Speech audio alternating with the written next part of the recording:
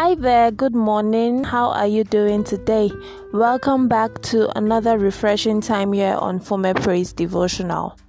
The topic for today is Pray for the Nation. Pray for the nation. Memory verses from the book of 1 Timothy chapter 2 verses 1 and 2. The book of 1 Timothy chapter 2 verses 1 and 2 says that petitions, prayers, intercession and thanksgiving be made for all people, for kings and all those in authority, that we may live peaceful and quiet lives in all godliness and holiness. And according to Billy Graham, to get nations back on their feet, we must first get down on our knees. Indeed, every citizen must pray for their nation. Lately, there has been an urgent need to intercede for the nations. The increase in social unrest and news of natural disasters across the world should be of concern to every believer. In Nigeria, for instance, the new Naira redesign policy has, among other things, led to destruction of lives and property.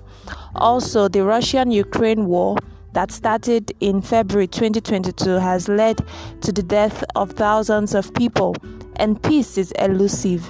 More so, the earthquake that happened in Turkey recently caused extensive damage and killed thousands of Turks and Syrians. In the book of Nehemiah chapter 1, Nehemiah, who was a servant at the time, received news that the walls of Jerusalem had fallen. He was moved with compassion for his people. He fasted and prayed for God to have mercy on Israel.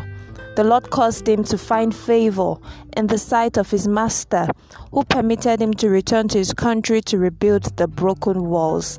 In addition, his master gave him everything that he needed to rebuild the walls. Even today, for as many who are filled with compassion for the suffering of people across the world, God will empower you with everything you need to be a solution. Beloved, there is no better time to be united in our prayers for the nations. We need righteous leaders who are wise and full of compassion. We need more peacemakers in our world today. We want the whole earth to be filled with the knowledge of God, that wickedness may cease and corruption will be a thing of the past. Pray for the nations. Let us pray. Dear Lord, we thank you for this powerful message. We pray that you have mercy upon the nations of the world. We are a sinful people, so full of disobedience and idolatry. Lord, forgive us all in Jesus' name. Father, we pray that you give our leaders wisdom on how to lead this country. May the laws, regulations, and policies in this country favor the masses in Jesus' name. Lord, help us to live above the systems of this world and economy of this country. Oh Lord, meet all our needs according to your riches in glory. We pray for war-torn countries like Ukraine. We pray for your divine intervention. We also pray for disaster-stricken countries like Turkey. We ask that you comfort the bereaved in Jesus' name. Father, we pray for Nigeria. We ask that you deliver us from bad leadership in the name of Jesus. May the forthcoming elections be a peaceful one in the mighty name of Jesus. Thank you, Lord, for the answered prayers. In Jesus' name we have prayed. Amen and amen. Thank you so much. Thank you so much for listening to the end. God bless you. I hope this episode blessed you.